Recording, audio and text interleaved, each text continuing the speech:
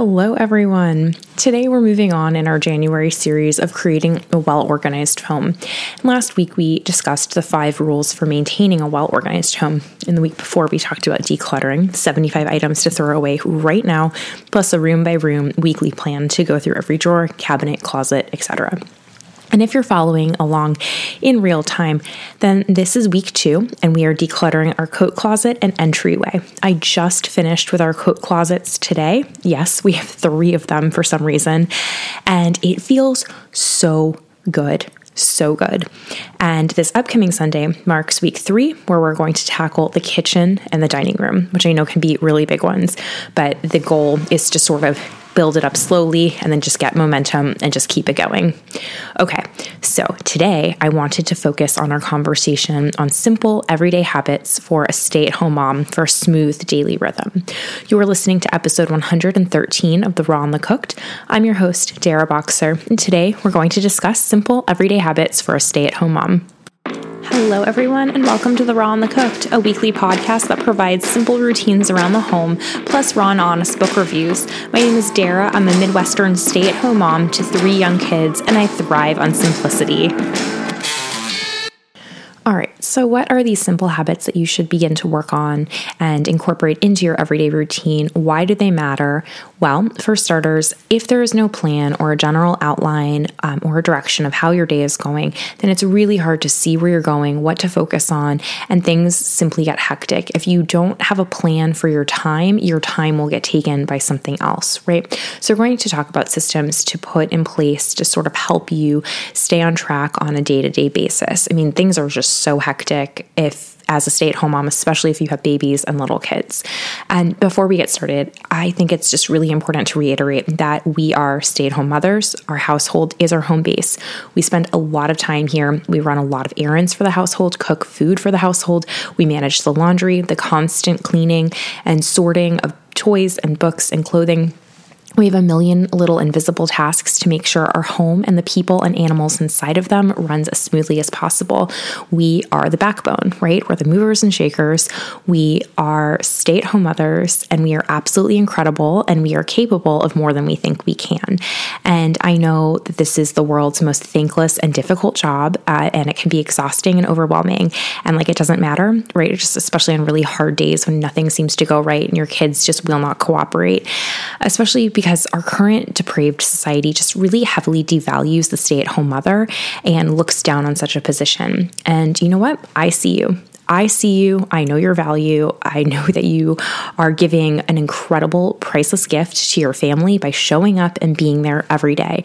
It is a role that is absolutely worth showing up for. And in today's terrible climate, I mean, look at our society. It's really not that hard to see how downhill and just spiraling down the drain it's going.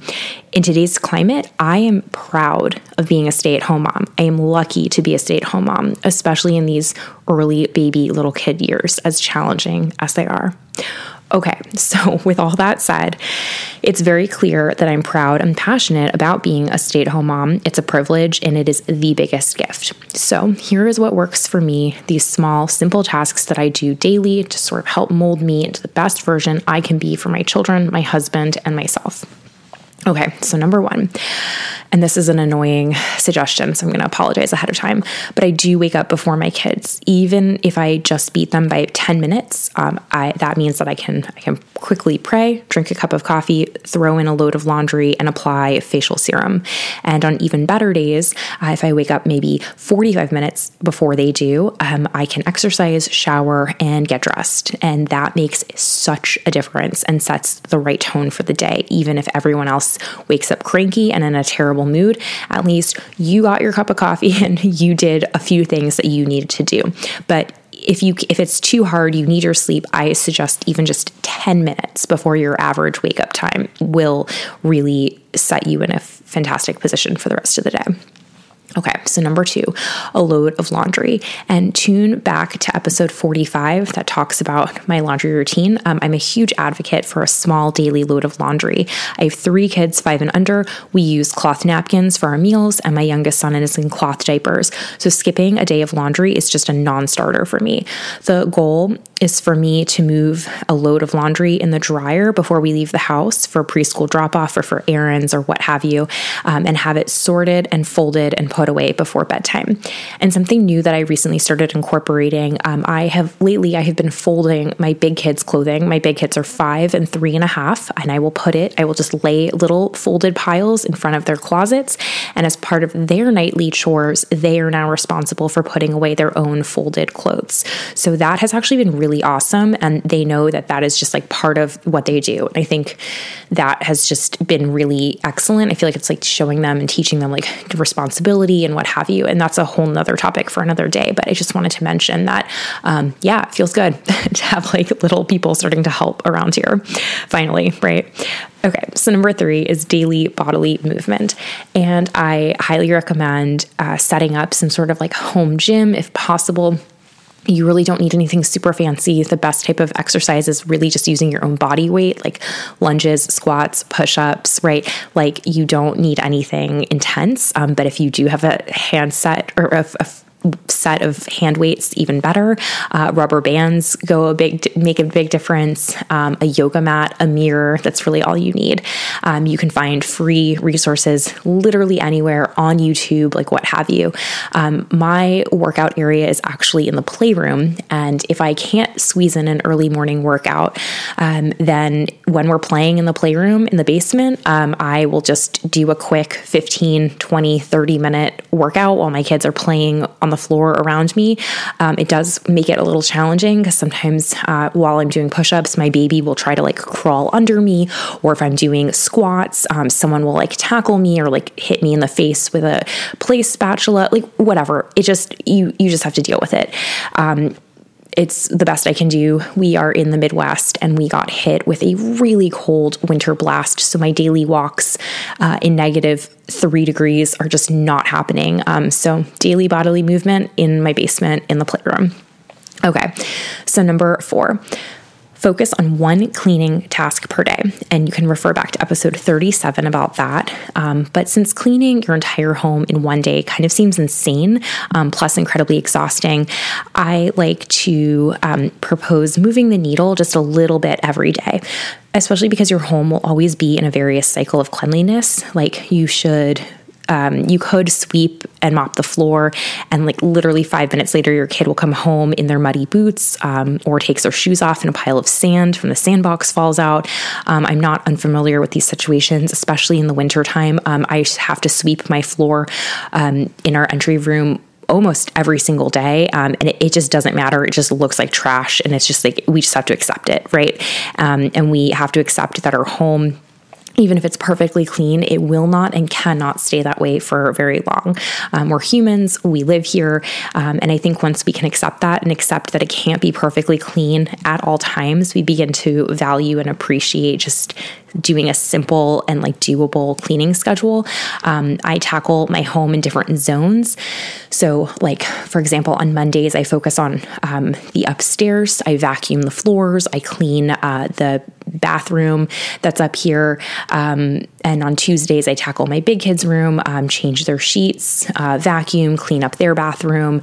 We'll vacuum the downstairs area because their room is on the main level, right? And then like Wednesdays, I focus on cleaning up areas in the basement. It just really, I dedicate maybe 10 to 30 minutes a day, just given like what I have time for, or even the energy for. So it's very fluid. It's just a simple cleaning schedule I set for myself, but I do try to do something home related, every day. Cause again, it just feels better to not like let it pile up. So yeah. All right. Number 5, this is going to be your designated resets. which is just picking up toys before leaving the house and naps, etc. This is especially important if you're a stay-at-home mom with little kids, because it's really easy for your home to get incredibly messy, especially during these really long, cold winter days where we're just home for days on end. So implementing a quick home reset is a really great way to not let the mess get too out of control. And so some optional times to do this are during like the natural breaks and transitions that are already taking place, usually tied along with meal times, like breakfast, snack, lunch, snack, and after dinner. I'll usually tell my kids like, okay, we can't leave the house and go to the playground until we tidy up, or we can't have lunch until we put our toys and books away, back where they belong. So getting your kids involved early is important. It's hard. It sometimes feels like more work, which it is, to help them clean, but it's worth it. And I talked about this a lot in last episode, in addition to keeping our surfaces clear, which is sort of a part of the home daily reset and pickups, because it's really easy to let flat surfaces get piled up with items that don't belong there throughout the day.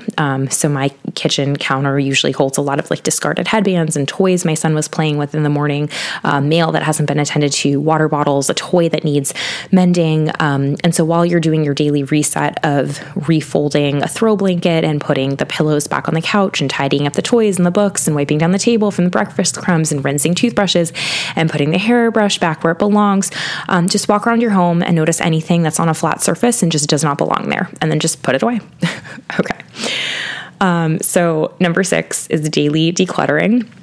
And we also talked about this in last week's episode, but it is something to incorporate regularly as you're putting items away during your resets or putting away laundry. It is just to simply be on the lookout for anything that's broken, isn't used anymore, you no longer like, hasn't been worn in a while, just, whatever.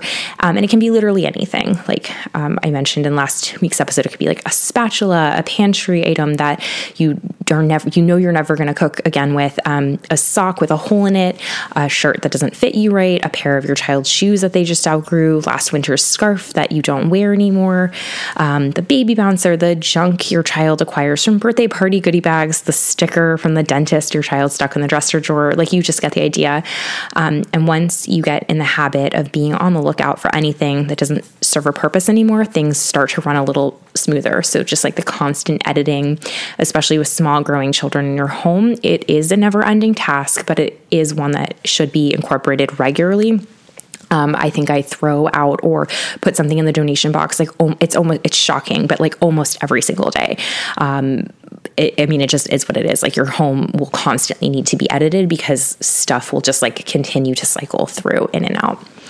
Okay. So number 7 is to go to bed with a clean kitchen. And this can be a tough one, especially after a long day, especially if your kids are sick, especially if you're on a headache-inducing work project, especially if your husband had to work late and it's just you to do the dinner, bath, bedtime rush. But trust me, you do not want to go to bed with a dirty kitchen. The tomorrow you will thank you. The very tired you will thank you. And it can be really easy, right? Like it can be really easy to say like, well, I'm a morning person, I'll just do it then. Well, unsurprisingly, mornings are always unpredictable and can be a total crapshoot. So it's really just best to wake up and have your best foot forward. Do not do yesterday's work. And that also goes for laundry, by the way. Like, there have been some days where I'm just like too tired to put away folded clothes. I'm just like, I'll do it tomorrow. And then tomorrow comes and then I like have to do that day's laundry and put away yesterday. It's just too much. So just try to like complete your work and sort of like view looking at your home as like a closing out of a business. Like, what would a business do at the end of the night? Like, what are some tasks that need to get done so it makes the opening shift easier in the morning, right? Like, maybe that's setting coffee, your coffee maker, so it brews in the morning, so you don't have to deal with that in the morning. Maybe it's packing your kids' snacks and lunch boxes the night before, so you don't have to do that in the morning, right? Like, it's like waking up to like a fresh, clean, like clutter-free home. So that, again, feels really good. Okay, so number 8 is to look ahead to tomorrow. So I keep a paper planner. I also have a digital one on my phone. Yes, I use both. It just feels good that way. That way I kind of have like one on the go with my phone, and the other I just like jot down notes or things or anything that needs to get done. But it's just important to like look at look at what tomorrow is going to bring, maybe check the weather to see if like anything crazy is happening. And then just sort of like set a very loose, rough plan for the day if you're not too overscheduled. Like block out a time, like it doesn't have to be like exactly a time block, but sort of like, okay, when the kids are playing in the morning after we have breakfast, that's when I'm going to exercise. Or if the weather happens to not be -3 degrees, you decide that after lunch, that's when you're going to go for a walk to get your bodily movement in. It sort of like helps your day. Or like if you can batch your errands, which I highly recommend, try to do that.